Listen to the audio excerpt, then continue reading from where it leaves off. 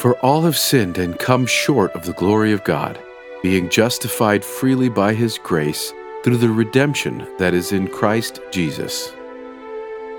Hey listeners, this is Nick from Scripture Central, and today's podcast addresses the question, what did grace mean to Paul?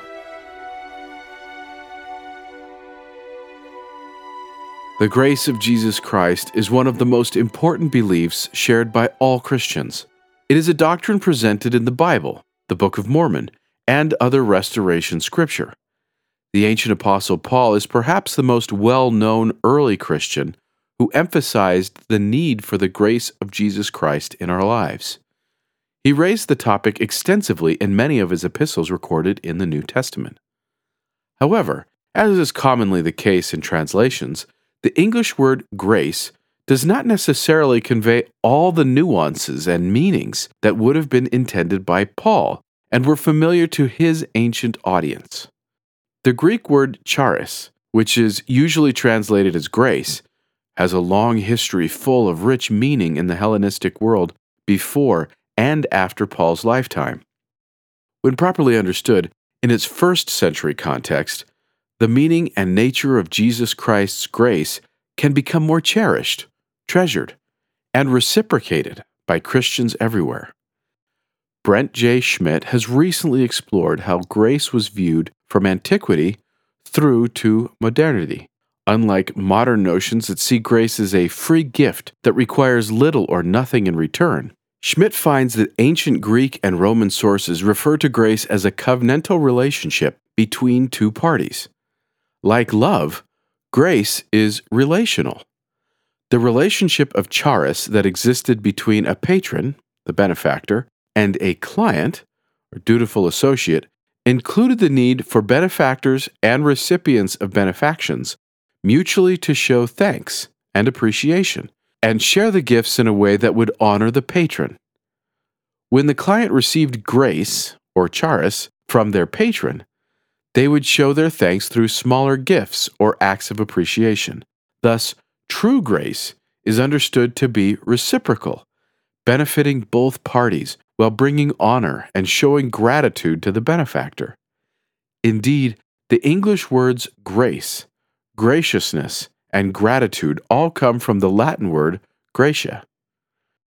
Returning gratitude is thus at the core of grace.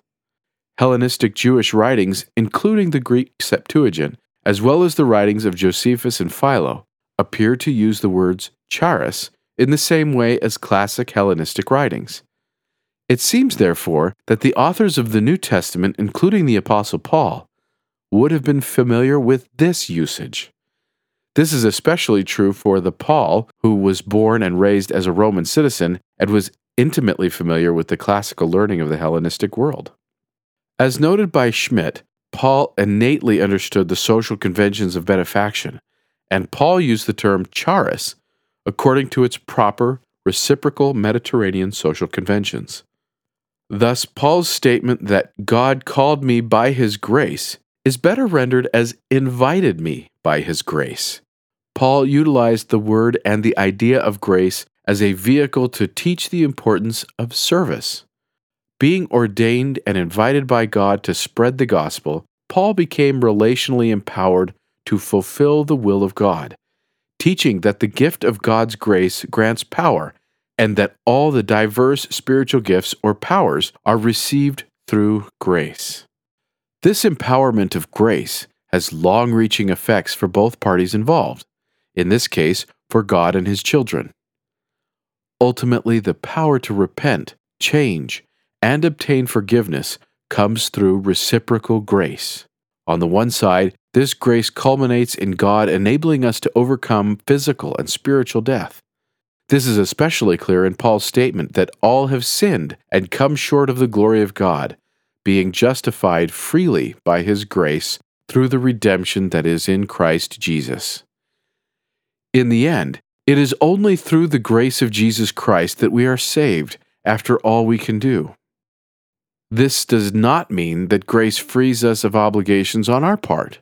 Just as other ancient authors did, Paul originally viewed the grace of God as a reciprocal relationship that we enter. The reciprocal nature of charis, however, was unfortunately often overlooked as later theologians placed emphasis on the free aspects of grace.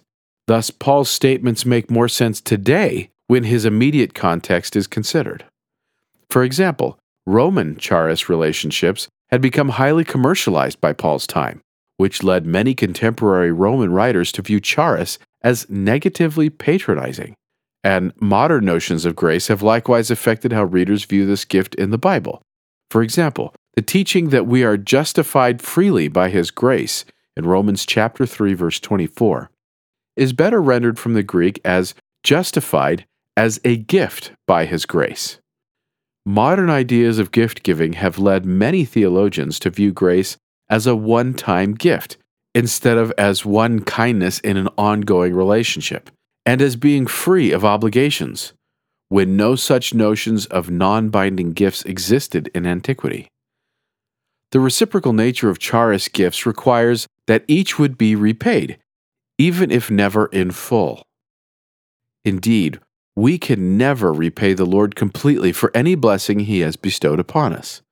Through our words of thanks and actions of compliance with God's wishes, however, we are able to demonstrate to Him that we appreciate what He has done for us, becoming empowered by Him to reciprocate His grace by doing His will. We access the grace and gifts of Jesus Christ as we make and keep covenants with God. We thus reap the blessings of grace through consciously living correct principles in a manner that pleases and extends our gratitude to Him. The ancient reciprocal nature of grace is affirmed throughout the Bible and the Book of Mormon. King Benjamin especially taught about the grace of God when he affirmed that all we have, even our own breath, is a gift from the Lord. Yet no matter what we do, we can never fully repay the Lord for what He does for us. Indeed, if ye should serve Him with all of your whole souls, yet ye would be unprofitable servants. Despite our utter inability to ever repay the Lord for His bounteous goodness, the covenantal charis relationship we share with the Lord is affirmed by our willingness to follow Him. King Benjamin continues, "All that He requires of you is to keep His commandments, and He has promised you that if you would keep His commandments, ye should prosper in the land. And He never doth vary from that which He hath said. Therefore, if ye do keep His commandments, He doth bless you and prosper you." The relationship we have with the Lord is one that will continue to bless us throughout our lives.